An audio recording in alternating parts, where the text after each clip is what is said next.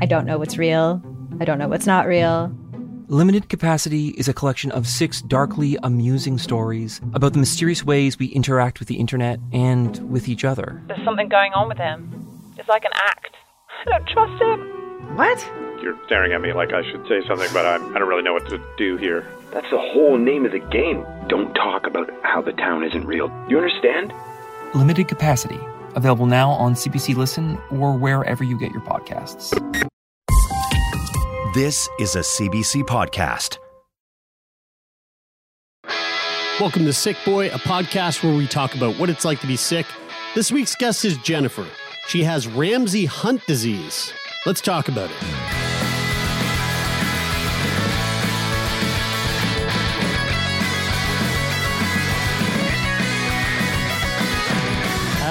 Well, today we're joined by Jennifer, the day after her birthday.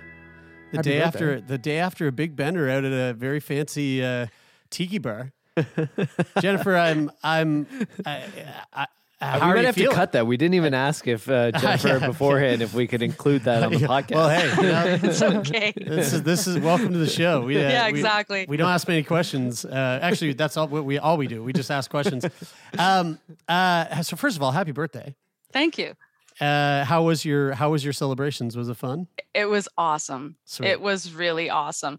Went to the Shameful Tiki Room, had a bunch of tiki drinks, they make all their food there, so it's delicious. The Shameful Tiki Room sounds like a strip club, but we'll just let that slide. That's the I don't know shameful why titty they call room. it shameful, but they do sometimes have hula dancers called Go-Go Bungalow, but unfortunately due to COVID, they're not having that right now. No Right. live music Of allowed. course. Of COVID course. put the kibosh on Hulu dancers. God damn it. So, Jennifer, I'm excited to talk to you for a number of reasons. Like I mentioned, we're talking about things that we've never really covered on the show. And maybe I mentioned that before we started recording. But the other thing is that you used to be, or maybe currently are, correct me if I'm wrong, but used to be a hospice nurse. I was, yes. Amazing. Yeah. What? I mean, we've talked about hospice, Mm-hmm. and I've spoken at a number of hospice conferences over the years. Before we get into your life as someone living with illness, what was your experience like as a hospice nurse? How did you find that work? I used to work in a nursing home. Like I put myself through school with student loans and also from working at a nursing home. And so when you're working in a nursing home, you get exposed to people that are passing away. I mean, people are frequently in their 70s and 80s when they're admitted. Some of them have had strokes. Some of them have other types of diseases like heart disease or renal disease. And, you know, I enjoyed being able to connect with the families and with the residents. I mean, they became part of our family. And when I went into nursing, I did a bunch of different types of rotations. I did operating room. I did a little bit of time in the post-anesthetic care unit. I did a lot of medical surgical. And I decided that when a chance came up to do my final preceptorship in palliative care, I decided that I would go for it because number one, it was a 10-bed ward. So it means that you can spend more time with your patients. There's way less rushing around. You have the ability to make them a milkshake if that's what they want. Yeah. You know, they actually get to know you. I mean, on the opposite side of that, it's difficult work. I did love it. You know, the staff were amazing. We were like a small family. We all supported one another. If one of us had a particularly bad experience, someone would call them the next day on a day off to make sure they were okay. Yeah. And just that sense of community. Yeah, that's one of those things that I noticed in the conversations that I've had with people who work in the field is that there's like a really true there's a really intense like camaraderie and that quality of like family that you mentioned that comes up a lot in speaking with the people that work in the field of hospice. And so which is nice. It's nice to know that, you know. It's funny, my first inclination when I think of well, actually, I guess when I think of like a lot of healthcare, like a lot of sectors of healthcare, I think of my first inclination is to think, oh, that must be really hard and really tough to manage emotionally because there's so much there's so much Loss. hardship and loss happening, and especially obviously in palliative care and hospice care. And then I actually am reminded that that's what I think. That's what I know a lot of people think about what we do in talking to people who are sick, and it couldn't be more the opposite. It's kind of like it's this like very enlightening, very fulfilling, very oftentimes heavy, but ultimately lighter experience of being able to talk openly and stuff. So it's funny how even though within my experience of doing this and knowing that this is a very rewarding and fulfilling experience, how that's like where my brain goes when I think of that. And I'm assuming that's probably pretty common that people think that about hospice care. Yeah. I mean, people will say, "Oh, I'd never be able to do what you did." Yeah. And I'll say did because I had to give it up when I got arthritis because I couldn't lift patients anymore. These patients are very, very dependent. A lot of them have, advanced cancer and it ends up in their bones and stuff. So they have to move very, very carefully. And a lot of them can't move around on their own. So when I started getting neck and hand issues, I just couldn't do it anymore. So, but I miss it. But my colleagues are dealing with the same thing on other floors, right? Like my husband is a respiratory therapist and he worked in the ICU primarily, special care nursery, CSICU, which is a cardiac surgery ICU. And they have desks there too. But the thing is it's mostly focused on, how can we save them? And a lot of times if you get somebody that's palliative but ventilated, which we don't have on our floor, they don't have what I call as good a death as they would have on our floor. And that's because they're trained to save people at all costs. And it's a lot of times very hard for physicians and other health professionals to let go and hard for the families to let go because they're not in that headspace. Yeah. Whereas our patients, like we had a wedding on our unit and it was beautiful. And we had someone whose dog was sleeping on the end of the bed and we would take the dog out. And, I was making milkshakes at 3 a.m. because if somebody wants a milkshake, we want to make sure that, they can have a milkshake, even if their wife isn't at the bedside. Yeah. 3 a.m. milkshakes. I mean, that's my favorite thing in the world. I would say banana milkshake. Yeah. 3 a.m. Dude, Jeremy loves his triple thick. Fucking love it, triple thick. Jennifer, how did your relationship with the idea of death change throughout the course of doing that job? It did, and even in the nursing home, it did. And I still remember the first time I saw a death. Not everybody deals with it maturely. I had somebody following me around the rest of the day going, boo, and I'm like, oh, come on. Oh, geez. I mean, that's ridiculous. Yeah. I was 18 when I started working at the nursing home. And, I think, you have to, if you're going to be mentoring someone, you have to be mature about it. I mean, this person was twice my age, right? Plus it's just bad comedy, really. Yeah. It is bad comedy. The other thing is, I love me some low-hanging fruit, but that fruit's been on the ground and has been rotting for days. It's rotten. It's kind of funny in hindsight, but not the story. Not in the moment. It's funny that somebody thought that was funny. Yeah, but it's not fun. Right, you know what I mean. I hear you. Well, and every death I've seen has been peaceful, right? So. You come across, the movie industry stuff where, they talk about, the whole bad person going to hell thing. Well, I've never experienced it. I've never seen it. And I've seen a lot of deaths. I work night shift and a lot of deaths happen on night shift. They're all peaceful. I mean, some people you just walk in and find that they've slipped away and you come in to give their 2:00 meds and they're gone. Yeah. And they're just still.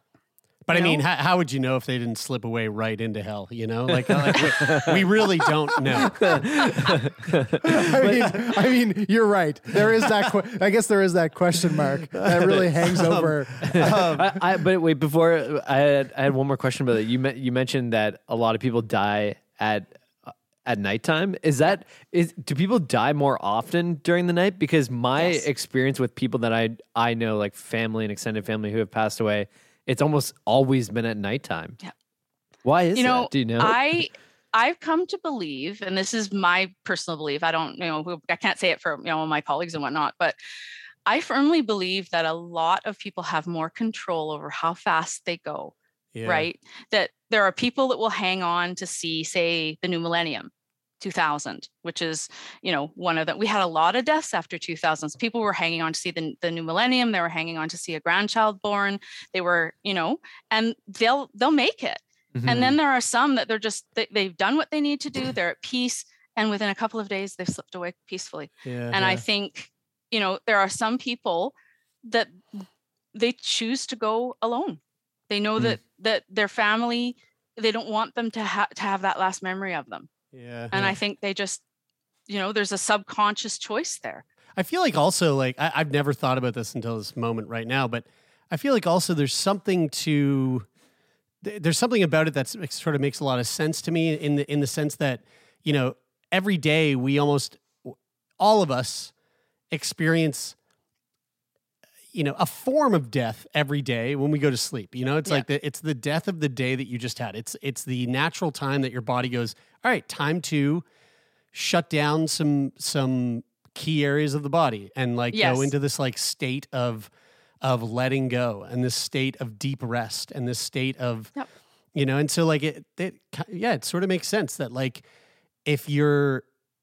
if that's what our body naturally does every single day for the entire existence of our life, when it comes to the end, it's like, why not just kind of go into that final rest? I'd be interested to know if there's also something to do with how your vitals kind of just drop into an idle. They idle at night. Yeah. And they're not, they're not revved up. I bet you there's some science behind this that we could very well probably be. that we could probably find. I mean, I remember when the millennium, I was 10 years old when we crossed over into the 2000s. And I remember when Will Smith released Willennium that I said to myself, I'm ready to go. Great. You know what? I'm ready to go now.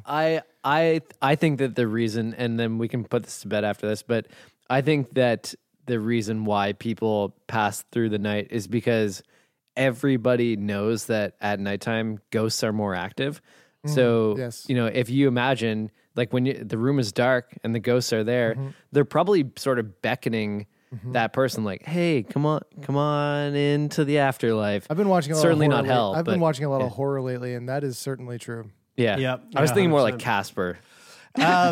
So you alluded to it earlier about living with arthritis, but and we've talked about arthritis on the show a number of times. I think we've hit rheumatoid arthritis a couple of times, and maybe another type of arthritis. But this is actually an arthritis that I've never heard of.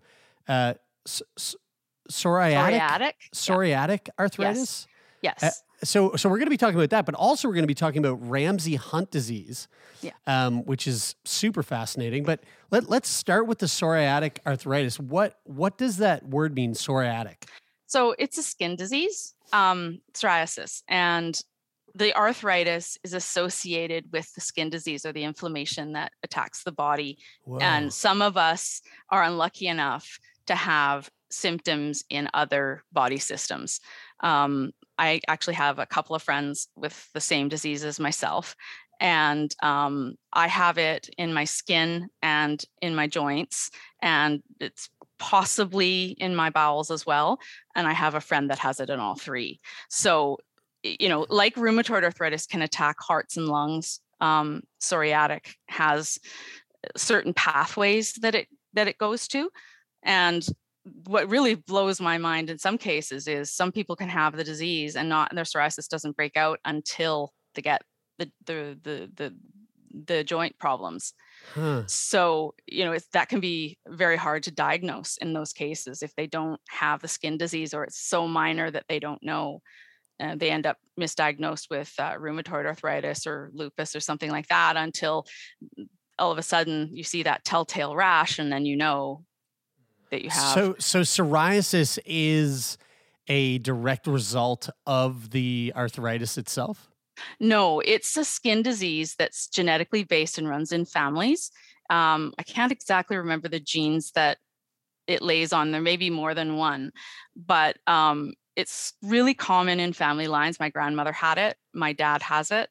I have it. And my dad was diagnosed with the arthritis as well, but many years after me. So Can you remind us what arthritis is? arthritis is an inflammation of joints and the lining within the joints. So you get a lot of inflammatory items or inflammatory chemicals going into and around joints, which makes them swell, and then they're hot. Some people get fevers, skin rashes. I've got another friend with rheumatoid arthritis where his first symptoms were in his lungs. Whoa. And those tend to be more unusual cases, but I've had that psoriatic rash since I was in my late teens, and I developed the arthritis in my 29th year.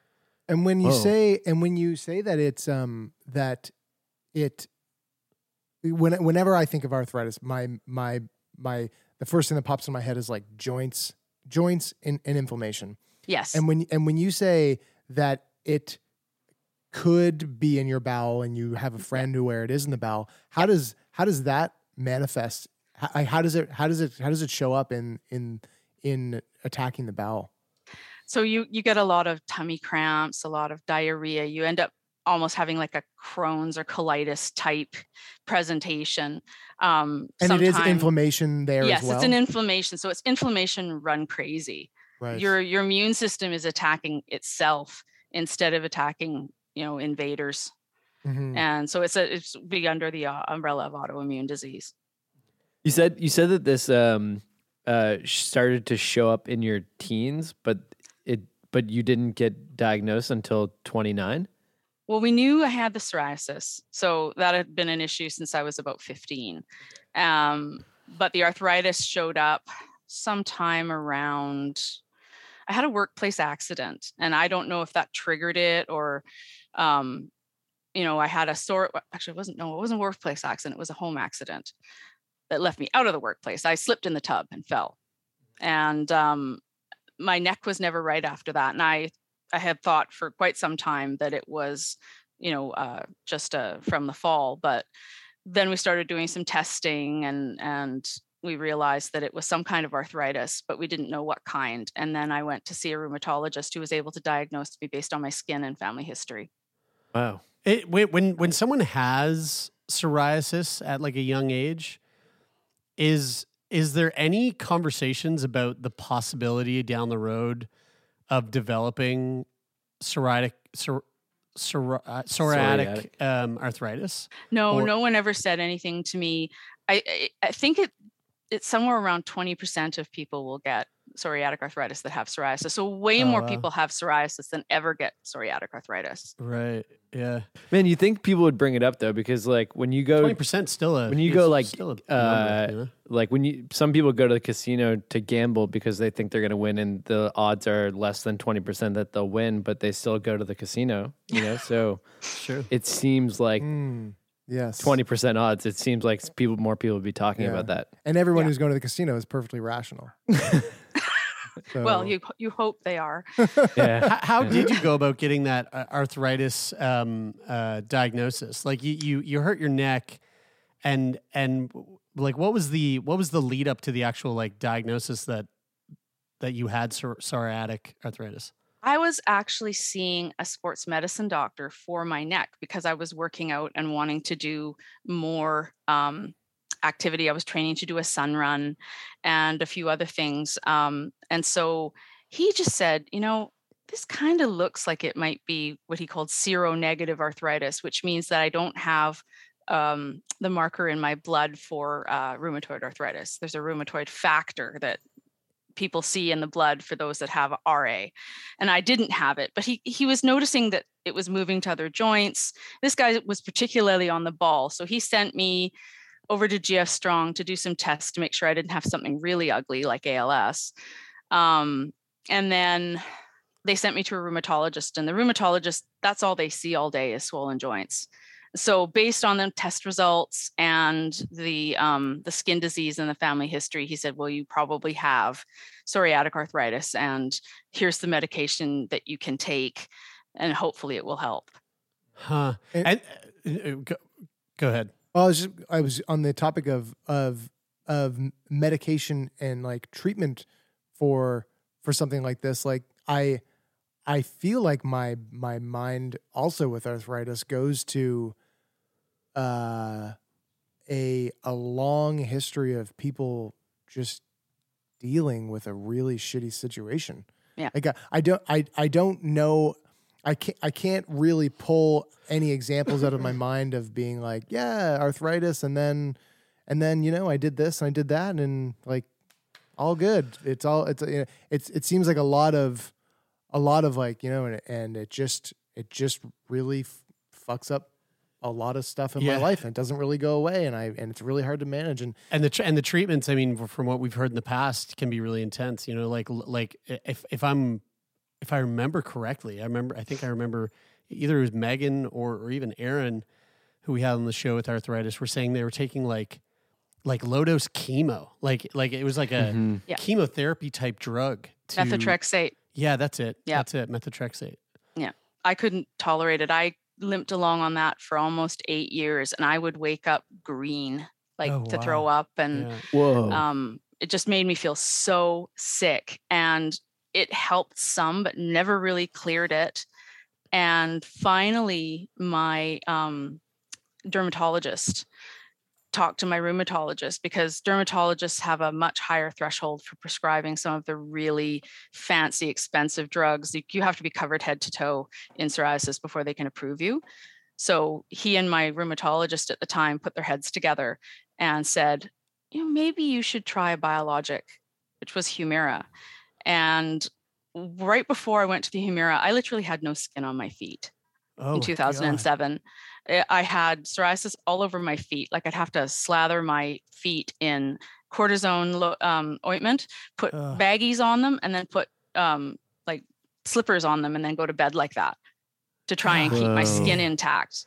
And my hands were the same way. Like you'd get these pustules all over my hands, and it would come and go. Like sometimes it would be really bad, and sometimes it wouldn't be. Usually in the summer it's better because sun helps. Why it helps, we don't know. And so I would say in March of 2007 I started Humira, and for me that drug was a miracle, a fucking miracle.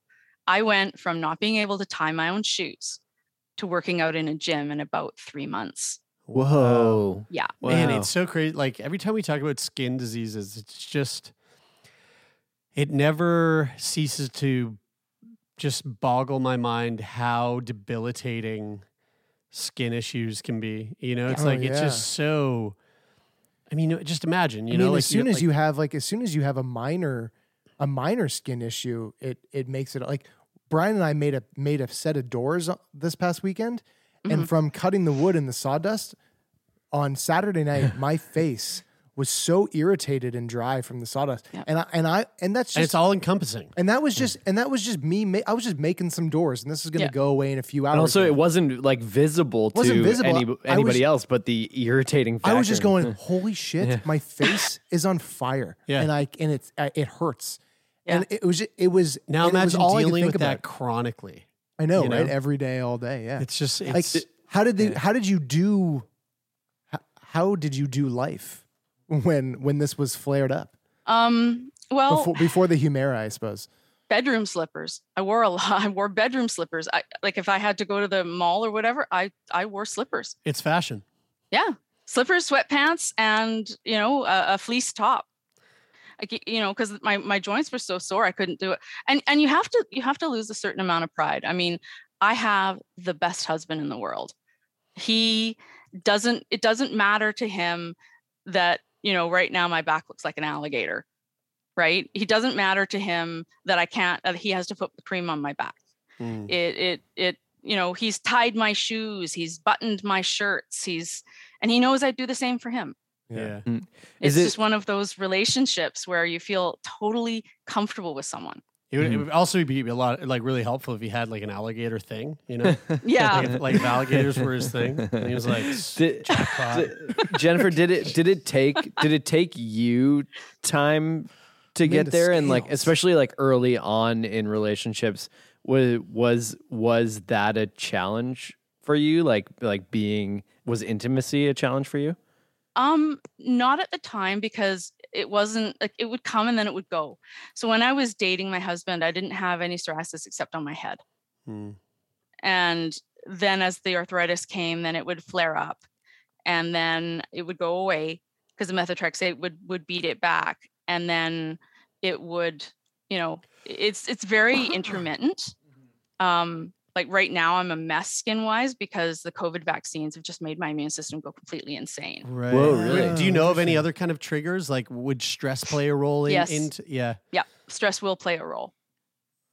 Yeah. It's so this is a slightly off topic, but on the topic of autoimmune things, something that recently blew my mind and all of our minds, I think we talked about a little bit on one of the Feel Good Friday episodes, was that I was listening to this Radio Lab episode about, and it was all about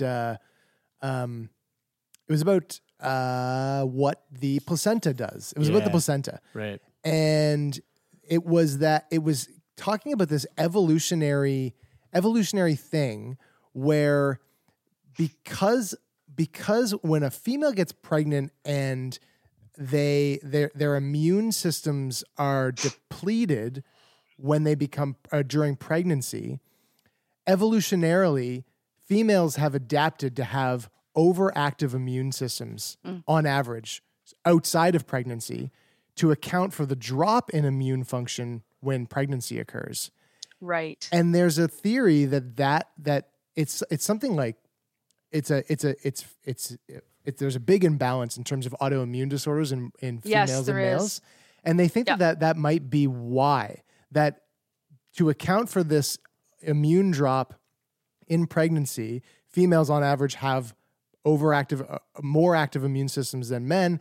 And so because of that overactive immune system or more active immune system, higher prevalence of autoimmune disorders develop. Which and that makes sense. It really does. Because, a lot of women in pregnancy have remission from their arthritis, only for it to come back once the baby's born. Right. That's right. They talked about, and these were more rare cases, but women who were trying to almost perpetually be pregnant because it was such incredible relief from a condition that was, dominating their life, and they become pregnant, and it goes away. And in next to 100% relief from the condition. It was really, really fascinating. I'm dying to know, slowly transitioning here into Ramsay Hunt disease. Man, that really annoys me. Ramsay Hunt disease. I hope it wasn't a guy named Ramsay Hunt who there was like, a guy named Ramsay Hunt. He was a physician. Ramsay Hunt, more like physician. Ramsay. Never mind. I'm not going to say. Were you going to say Ramsay Cunt? Whoa, why are you so... I wasn't going to say. Don't put words in my mouth. Why are you so upset with this physician? Yeah, he had to name the disease after himself. Every physician does that. They all do that, man. That's What? every Dr. disease ever. Cystic Fibrosis named it after him.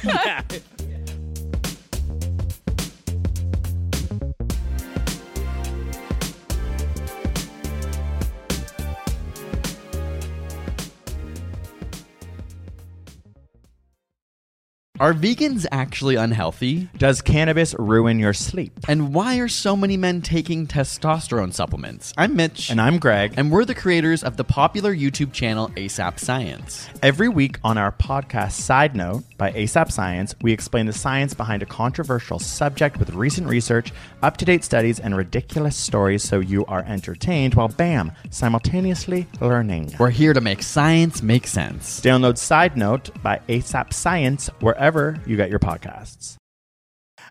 So Ramsay Hunt disease, get over it, Bri, is so I really don't know anything about it at all. I tried to not look into it as much as possible before this conversation, but I know that it's tied to shingles. But before we get into shingles and Ramsay Hunt, is any of this tied to the arthritis? Yes, and the psoriasis? it is. Oh my goodness. Because I'm immune compromised from the Humira. So it puts me and others like me at risk for things like shingles and sepsis and other infections.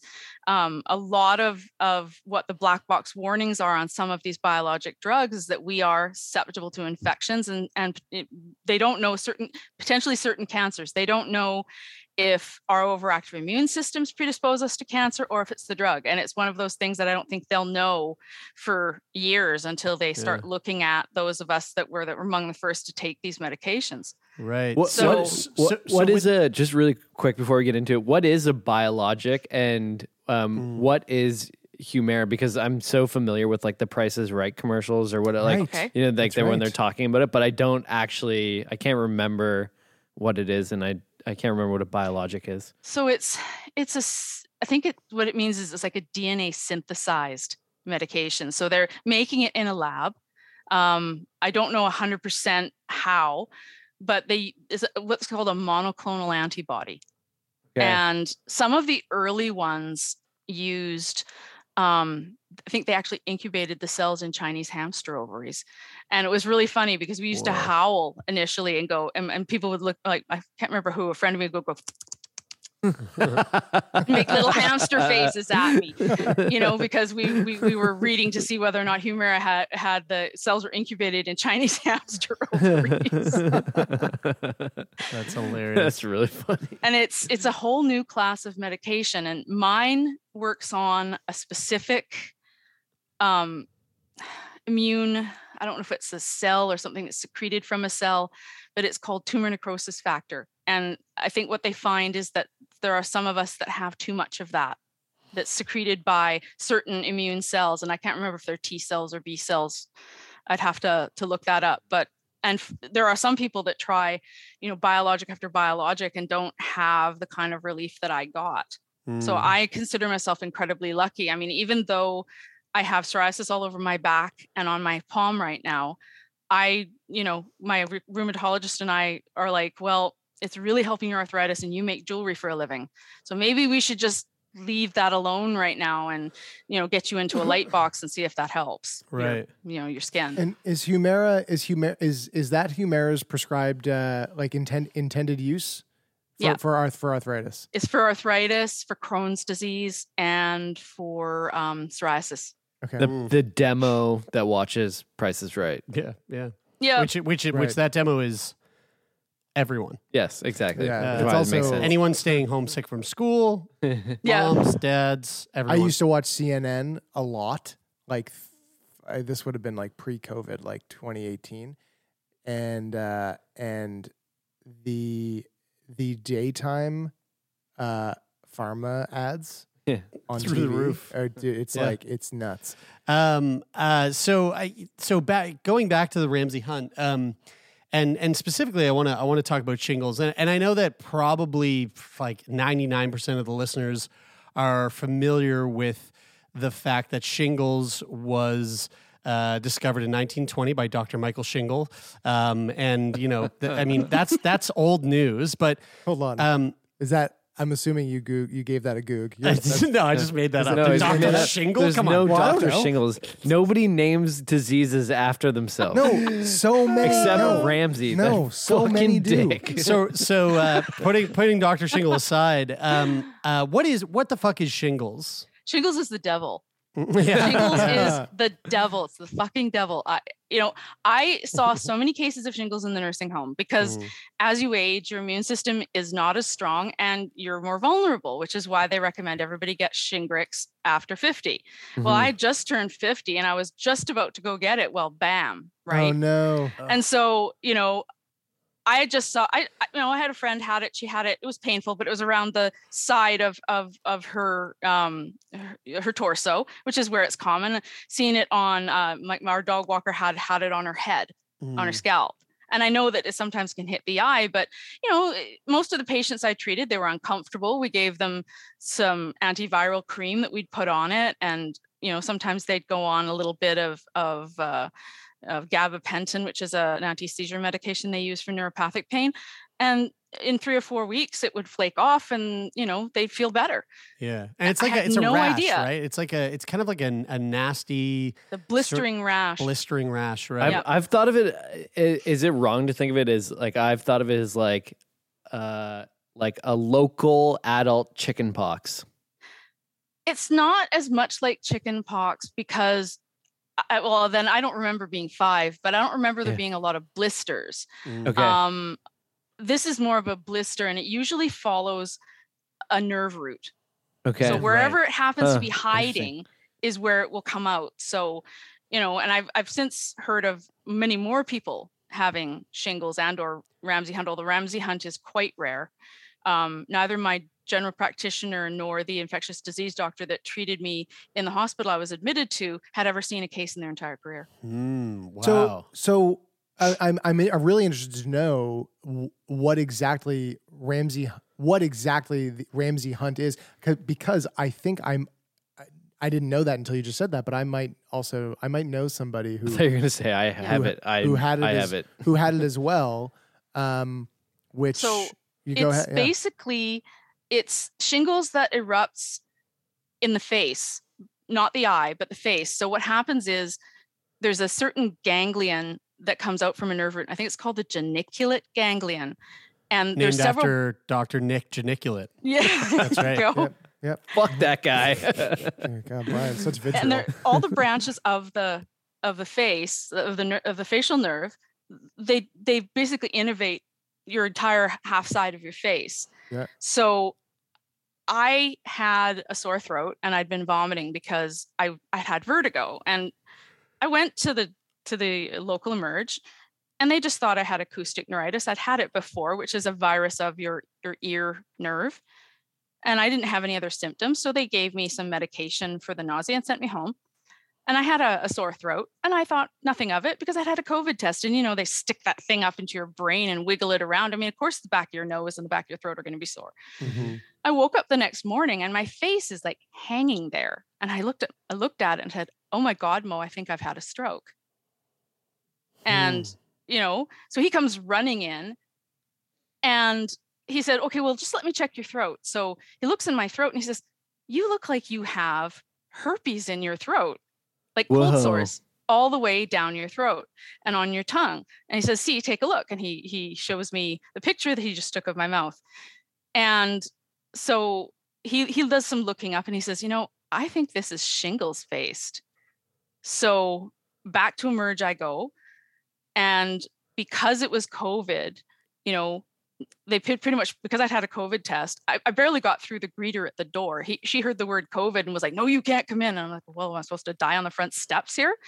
So finally we get in, and the doctor basically stands in the door of the isolation room, says, "You have Bell's palsy. Here's some antivirals and some prednisone. Go home, take them. You'll feel better." And Bell's palsy is another type of facial palsy. I don't really know what causes it, but it tends to resolve a lot quicker. So I go home, I take my meds, and while I'm taking my meds, I start to feel better. Wait, how would he have diagnosed? Just by looking at my throat and by looking at the fact that my face was flaccid. When you have had a stroke, apparently your forehead still moves. So the fact that my forehead didn't move was a key to them that it was a facial palsy and not a stroke. Wow, interesting. Yeah. And Bell's palsy is a lot more common than Ramsay Hunt. So you were taking the medication and it seemed to be helping? Like it did. When you say feel better, do you mean you started to get movement back in the left side of your face? No, it meant that the vertigo was better, that I could actually sit up and not completely lose my lunch. And then after I stopped taking it, I started to feel worse, and I started to kind of go by days. And then about a week after I'd finished starting it, I woke up and I thought that I was hanging from the ceiling. Like, I shit you not. I thought I was hanging from the ceiling. So I called my husband and I said, "I'm hanging from the ceiling. Upside down. The room's upside down." And I sounded like I was on, just had been on a lot of drugs or something. And he just said I didn't look right. I was throwing up so hard I couldn't keep any food down. I hadn't gone to the bathroom in hours. I started to have the runs. I had a fever. And he said, because he worked in ICU for years, he says, "You look septic and you need to go to the hospital." And I was out of it. And I said, "I don't want to go. I can't get in the car. I'm not going to make it." So finally we had to call an ambulance, and oh my God. I had to be, and the whole time I'm riding in the ambulance, I'm not seeing the guy sitting next to me. I'm seeing his feet, like he's laying on his back, and I'm hanging onto the gurney thinking like that they're spinning it. It was just so surreal. Whoa. So like you truly are like tripping the fuck out. Yeah. Like I was, yeah. Like almost hallucinogenic vertigo. I know vertigo, and I've never had it, but I'm familiar with the notion of it, and I can imagine what that would feel like based on, like having the spins from drinking too much or something like that. But like to like what I'm hearing you say is tripping balls. Literally see like perceiving the world in a way that the world is not to be perceived. Yeah. And then being incredibly sick while you're doing that, and just thinking like, I can't leave this bed because I can't move. Were you freaking out? I was freaking out. Yeah. I was bawling my face off. I was freaking right out. I have never felt that sick. Ever. And that's with the arthritis and everything else. And of course, what's in the back of your mind is, shit, I have COVID. Yeah, right. Of course. Right? You're thinking, I have COVID. And then you get to the hospital and they put you in an isolation room and shut the door. And the first thing the nurse says to you is, well, yeah, you've only been going to the store and stuff and you've been wearing your mask, but we've seen people come in here, been getting it anyway. And you're thinking, shit, am I going to end up in the ICU with a ventilator tube down my throat? And I want to go home. Oh my God. Like, and that's so scary. It turned out that I was septic. And so I had viral sepsis, and the shingles had spread down my legs and across the other side of my body. So I was ultimately diagnosed with disseminated shingles from being immunocompromised. Disseminated shingles. Yeah. And what does that mean? Like how does that set itself apart from, you got shingles on your hip? So it's shingles that crosses the body line. So you have rashes on the other side of the spine, lower, higher. I think it's like 14 extra shingles on different parts of the body. And when that happens, the shingles, like normally it's what's called contact precautions, meaning that if you touch the rash and you haven't had chicken pox, you can get it, but it doesn't go in the air. So, but they said that when you have disseminated shingles, it's airborne. So I got sent up to a room and put in isolation. Oh my God. That's crazy. You're like a clicker from the fucking the Last of Us. It's a video game, but it's like, weird fucking zombie-like airborne zombie illness. That's crazy. That is totally nuts. So was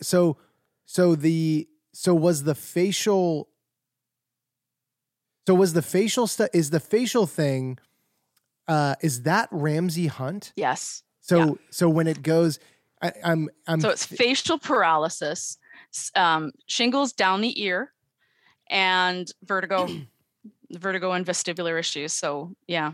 Because this was years and years ago, and I was probably 20. I was in my early 20s, maybe 21, 22.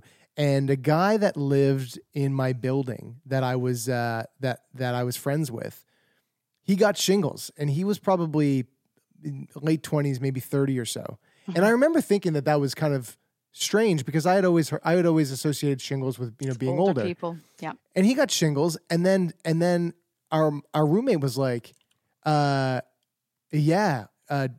got his whole side of his face is paralyzed. And I remember seeing him and being like, holy shit. Huh. That, and like somebody had drawn a line down the center of his face, and it was just his eye was drooped, his mouth was drooped.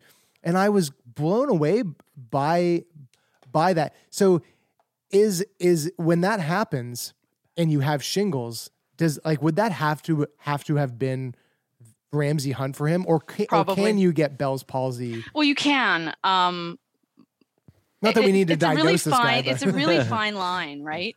I was on the teaching service of the hospital, and I have to say that was awesome. All these young students got to learn about Ramsay Hunt because, there's so many people haven't seen it. And then I just hope that, the guy that was treating me, really smart young man and wants to be a neurologist. So when he finally finishes, see someone looks like me and automatically think of Ramsay Hunt instead of, because, if you don't get the antivirals and the prednisone within 72 hours, a lot of times you are left with deficits. And I did, and I'm still left with deficits. Mm-hmm. If I smile, my eye shuts and, my mouth is tight and things don't work right. And how long ago did this happen? A year ago. And have you seen, has it been slow improvement? Like, do you think you'll always have residual effects from Probably. it? Yeah, probably. Because my face was 100% paralyzed and it took at least 3 months for my eye to even be able to shut. Wow. Whoa, that is wild. When it takes 3 months for your eye to be able to shut, is there... Did you have to use eye drops or anything? Yes, I had to, and I taped my eye shut with special silicone tape because otherwise your cornea just becomes a dry mess. Yeah, so you have to worry about losing your eyesight. And I've permanently lost about 3/4 of the hearing in my ear. Oh my God. What a fucking disaster. So people think shingles is nothing much. Yeah. It can kill you. I've met people where it went into their brain. Yeah. Gave them encephalitis. So let's say I get shingles tomorrow, on my ass cheek. Don't tempt fate. It happens. Yeah. And so let's say that's the case. What is it that someone like myself would want to be doing to ensure that something like this doesn't happen? Or is it a case where it's kind of up in the air and you don't really have that much control over it? Or are there proactive things that you can do? Because you're right. Like, people don't. I've heard the word shingles. I know a couple of people that have gotten shingles in the last 5 years. Yeah. And every time it happens, the first thought I have is like, oh, that's annoying. Yeah. That's a subtle irritation that I'm not going to worry about. But now if I hear someone get shingles, I'm going to be like, listen, motherfucker, like, do what Jennifer said. But what are you going to say? So it depends on where it lives, and nobody knows what nerve it went into if you had chickenpox. It could be, could come around your ass cheek, or, your eye, or your hand, or your torso, or it could be in your face. So wait, sorry to cut you off. What's the tie? Did I miss this? What is the tie-in between shingles and chickenpox? It's the same virus. It lays dormant in your system. So if you've had, I had chickenpox when I was young. I have the shingles virus hanging out in me somewhere. In a nerve root somewhere. It's just hibernating. Yeah. Whoa. You're fucked, dude. So how does it end up presenting? It gets triggered somehow. Little bits of rash that burn. So you get these little red spots and they tingle. That's how you know. Right. So sorry, I cut you off there. You were saying, so let's say it comes out, it starts coming out of my ass, right? I got shingles coming out of my ass. Well, based on the fact that you're probably considered immunocompromised, I'm not. Technically, no. Yeah, I just have a respiratory disease, but I always thought that I was. But we thought he was for years. until halfway through COVID. Yeah. And then someone was like, "Yeah, you're actually not." And then I started going around not wearing masks, licking surfaces. It was a fucking party. So let's say I'm not immunocompromised. I got shingles coming out of my ass. What next? Go and get yourself some antivirals. Okay. Yeah. Go and get yourself some acyclovir. Don't wait around. Don't fuck around. Like, don't just brush it off as like a rash that might go away. Because and if it's on your ass cheek, it's gonna burn. Yeah. You're gonna sit down and it's like, oh yeah. Yeah. If you are immunocompromised, would it be a different approach? No, but just go sooner. Be aware that if you have a rash that tingles, the sooner you get treatment, the less chance of side effects. The one thing that always blows me away is I think the thing that's probably one of the really common themes that we've heard over the past 6 years is that if something is weird or off with your body, go and get it checked. Because best case, it's nothing and it's been a minor inconvenience for you to go and get it checked. Worst case, it's something that you had to get checked and you did the best case scenario to take the most care of it. Well, it's like the whole COVID thing, especially those early days. It's like there's no such thing as being too precautious. Yeah, just go get a test. Just get it sorted it so that you don't end up worst case scenario. I'm dying to know how, so they tell you you've got this crazy form of shingles that is like disseminating shingles. Yeah. And they put you in this bubble room. Mm-hmm. What then? Like how did they go about treating you? Well, they suit up. They look like you're treating someone with COVID. They've got goggles and masks and gowns and shoe covers and hats, and you feel like you're in the set of Outbreak. Yeah. When they come in, and they try to cluster care. They come in and they do what they need to do, and then they leave.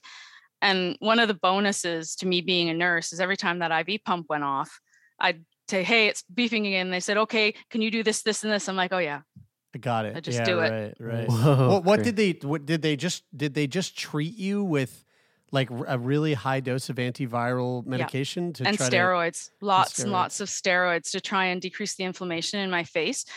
But ultimately, I had to wait for the nerves to regrow because there's this little bony canal that comes through and it gets compressed, and then the nerve dies. And it does come back, but sometimes it doesn't come back the way you want it to. Fully, right. So right now, if I eat, I cry. My eye runs. Right. So it's like crocodile tears. That's what they call it. And we know how much your husband loves crocodiles. Crocodiles. So that's great. It's just a win-win. Oh, yeah. In fact, I started calling myself Fiona from Shrek because eating was difficult. And I mean, you gotta just make fun of it, Yeah, I live in the swamp, so it doesn't matter if I drool when I eat or I cry when I eat. Yeah. I just... Yeah, I'm Fiona, and I live in the swamp, and I can eat how I like. And does that now this Fiona eating from the swamp? Does this have anything to do with the pepperoni incident? Yeah. So I had a lot of trouble with my stomach when I was in hospital, and I'd be hungry, I'd eat, I'd throw up, and that went on for about 2.5 weeks after they let me out of isolation. So I was in the hospital for 21 days. During COVID with no vaccine. Wow. Oh, no So thanks. one day I was feeling better, and my husband started to bring food in because hospital food, they try, but it's hospital food. Yeah. And so he went and Do they try though? Yeah, they did. The dietitian came to talk to me and asked me, what I thought I'd like to eat within reason. Because I would look at eggs and just go, no. And oatmeal, same thing. So they started sending me peanut butter and toast. And, then she came up again and I said, can I have a muffin? The only problem with hospitals is they put bran and everything, so it tends to ruin it. But, it's, they did try. Although towards the end, my husband was bringing food in because I really missed him. He really missed me. And there was some normalcy to eat together. Yeah. And the hospital had relaxed the COVID no visitors policy because people were sneaking in. And they allowed one person per person. And because I have an anxiety disorder, they allowed my significant other to come. And they didn't mind if he stayed after visiting hours as long as we were quiet about it. Right. So he brought wood oven pizza. Oh, that's awesome. It was pepperoni pizza, and it's delicious. And it didn't sit very well. So the next thing you know, I've got a basin, up comes the pepperoni, and about 5 minutes later, my eye's watering and watering and watering, and I'm blowing my nose, and out pops a piece of pepperoni, and I'm like, out of your nose? Out of my nose, yes. No. That's the last thing I ever want to see coming out of my nose. Disgusting. Did We you just had to howl. Yeah. We couldn't do anything but laugh. Did you eat it? No. Fuck no. Fuck no. I mean, she's not a It dog. had snot on it. That's a dog thing. No, Jacob, my dog, he would have eaten it. Yeah, no doubt. Donut, eat that shit. Oh my God. No problem. Dude, Eats the boogers out of his own eye. Loki Yes. eats his own shit. My dog does too. That's a dog thing. Donut ate shit the other day. I mean, look, that's and like Charming. and you just go, how? Why? Because they're a dog. Hey, I have a question. It's mind blowing because their noses are so good. They're so good. You'd think. You would think that there would be no way that maybe they decode the scent in a different way than we do. I have a question. Do you think that the reason that they put bran in everything in the hospital is because they're given so many opioids Yes. no one can take a shit? Yes. So they're like, Yeah, put bran fiber. in everything. Let's just fiber these motherfuckers up. Yeah. Get them sure. get them regular just to counteract all the Dilaudid and fucking. Yeah. It's crazy. Oh yeah, and I didn't get out of bed for about I think I got out of bed twice the entire time I was there because, I mean, the poor healthcare workers are so overstretched. They didn't have 2 people to walk me to the bathroom. Yeah.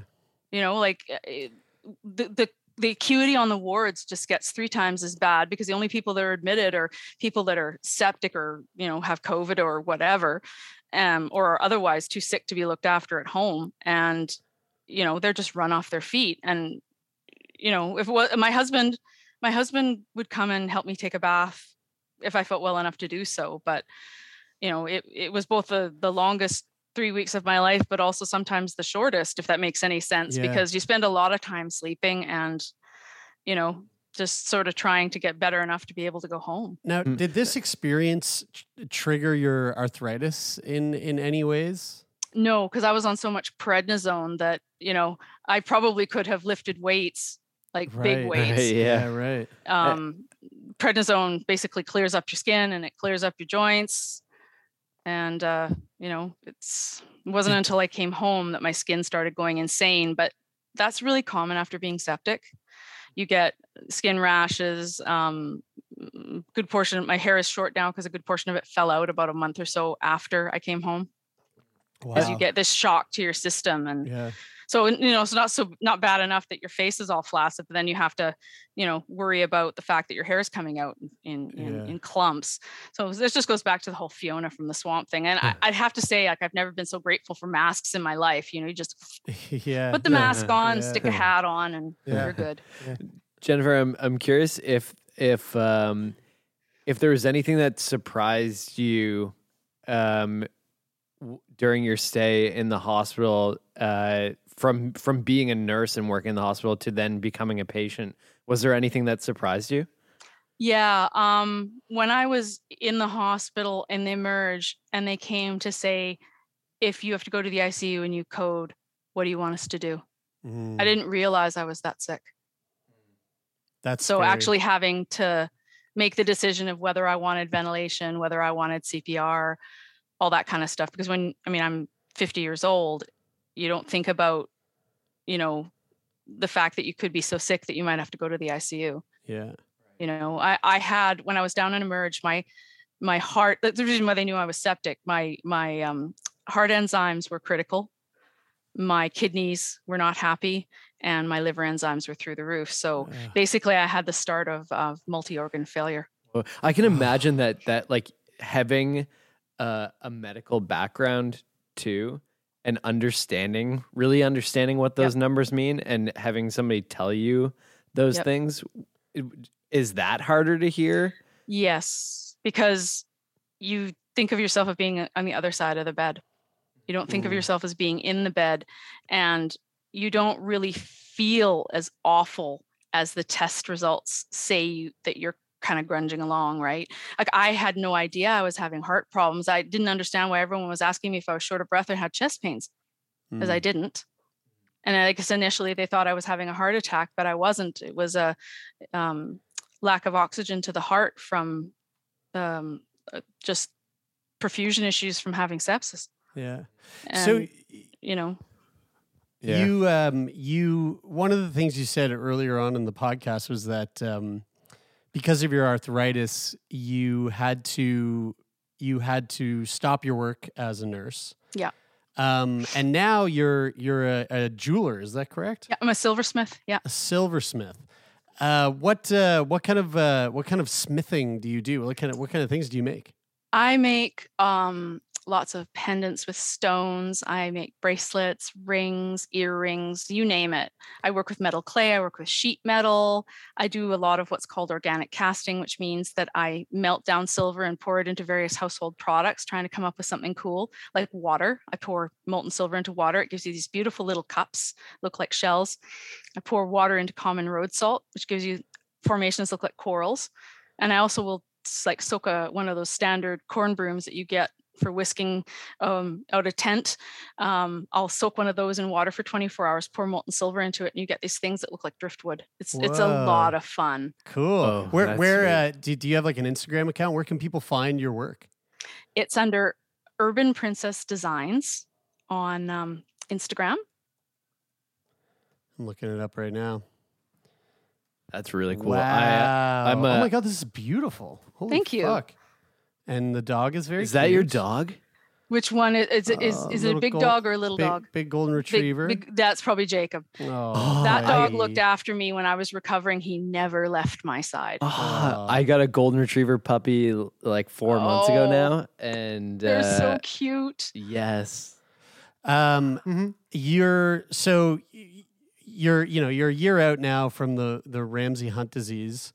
Mm-hmm. How are you today? Like where do you feel like you are in terms of your recovery process from that experience? I'm probably sitting at about 80%. I mean, I need to have some work done on my face. I'm supposed to be having some Botox to see if they get my eye to open up a bit more, try and decrease the tightness in my cheeks so that it's not so painful because things get so tight. If that doesn't work, and the physio doesn't work, then we might be looking at some kind of facial reanimation surgery, but it's way too early to talk about that yet. Yeah, right. What does that mean? Facial reanimation surgery? There's surgeries that they do, like I think they change the way the muscles attach to the nerves. Wow. And try and loosen things up so that you can smile without your eyes shutting, or eat without having the tears running down your face, or try and deal with some of that. But it's a last resort. Yeah. It's kind of like they can do things like they can do eye lifts to kind of lift things up so that your eye isn't so shut, because it does make seeing difficult, right? Like you're trying to work on something and then it's drooping. Yeah. And just to kind of relieve some of that tension in your face, which is quite uncomfortable. What would you say? The vertigo's gone. Thank God. My God. That sounds. Out of all of it, like the arthritis, the Ramsay Hunt disease, what would you say is the biggest thing that those things have taken away from you? My job. Yeah. My job. The ability to have like a full-time job. It's fun to be an artist, and I probably would have done it anyway. But there's a certain financial, what's the word? Just the security of having a pension. I don't have a pension. I'll get one, but it'll just be a little one. And, where would I be had I had a full nursing career? Would I be further along in my business? And pre-Humira would have been being able to do more physical things, do some hiking, or more things like skiing, or more sports. Yeah. Things that you have to worry, am I going to fall and hurt my wrist, and, that kind of thing. What would you say is the biggest thing that it's given you? Self-reliance. Disabilities aren't an automatic, well, that's going to ruin my life. Because no, it won't. It's about learning to do things differently. I mean, just because I can't jump out of a plane doesn't mean my life is over. There are other things you can do, right? I thought I wasn't ever going to be able to travel because of the immunosuppression. We've managed to travel. We went to Bali. We enjoyed it. We had a great time. You just have to be a little more careful about what you eat and where you go. Yeah. And jumping out of a plane, your life would be over in a matter of seconds. Yeah, especially if your parachute doesn't work. Yes. Oh, yes. Right. If you had a parachute, maybe that would work. Yeah. Yeah. And I'm not a really extreme sports nut anyway. It's just, there were certain things that being arthritic that you couldn't do. And part of it is more along the lines of, and I'm sure that this will resonate with you, Jeremy, is like, you want to do something, you're planning to go out and party, and, you come down with pneumonia, you can't go. Or, for me, it would be like, if I overdo it the day before, then I may not have the energy to go. And when you're really young, like when I was 29, when I was diagnosed, I lost friends because of that, because they wanted the old Jen. It's like the old Jen doesn't exist anymore. Yeah. I have to adapt. Yeah. And now I have friends that, I'd spent some time working at one of the local service dog schools. And I spent a year there when I was coming off disability in 2009 to get work experience because I hadn't worked in 12 years. I was on long-term disability. And I met friends there that I still have today. I have a friend with a PADS dog and she's awesome. And, people with disabilities just live differently. It doesn't mean that we don't have fulfilling lives. Yeah. And that's one of the key messages that I give. You just can't give up. You just do things differently. Yeah. Yeah. Like I have a few more tools in my workshop because there's certain things I can't do. I don't have the hand strength for. So I save up and I buy a ring stretcher so I don't have to pound my own rings or stretch my own rings. Tools will do many things. And there's certain types of jewelry. I don't do a lot of handwork chains, for example, because they're hard on my hands. But, it's by and large, I say I've had a very fulfilling life. Well, again, it's urbanprincessdesigns.com and on Instagram, urban_princess_designs. Highly suggest you go check it out because just really beautiful stuff. Jennifer, this has been such a treat to sit down and chat with you about arthritis and about Ramsay Hunt disease. Thanks for taking time out of your day today to do this. It really does mean a lot. It's been great getting to know you guys, and I'm honored to be on Sick Boy.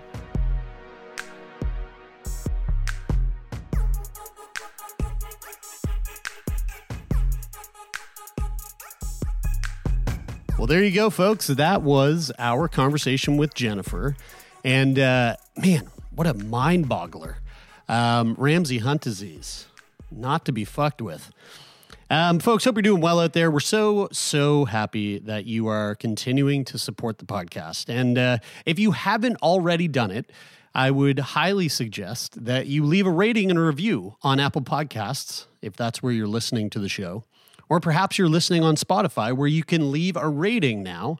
It's just on the main Sick Boy page on Spotify. Right below our title, you'll see a little place to leave a rating, and we would really appreciate a 5-star rating there if you would be so kind. And of course, every Friday we are coming at you here, wherever here is, or also over on YouTube with our Feel Good Friday episodes. So if you're a YouTuber, or if you like to watch your podcasts, or if you like to just have the podcast playing in video, but listening to the audio as you putter around your house, doing whatever the hell you're doing, go on over to YouTube, look up Sick Boy, and hit the subscribe button there. Thanks again, folks. And hope you enjoyed this episode. We'll be back very soon on Wednesday, then Friday, and then again Monday. That's the deal. So we'll see you then. Sick Boy Podcast is produced by myself, Jeremy Saunders, Taylor McGilvery, and Brian Stever. The theme music is coming from our friend Rich O'Coin. Nope, that's our Wednesday episodes. This is a Monday. Theme music for today is Take Part. And the podcast is produced, or managed rather, by Jeffrey Lonis. And of course, the beautiful sound design and mixing is from our friend Donovan the Meerkat Morgan. That is it for this week. Until next week, I'm Jeremy, and this is Sick Boy.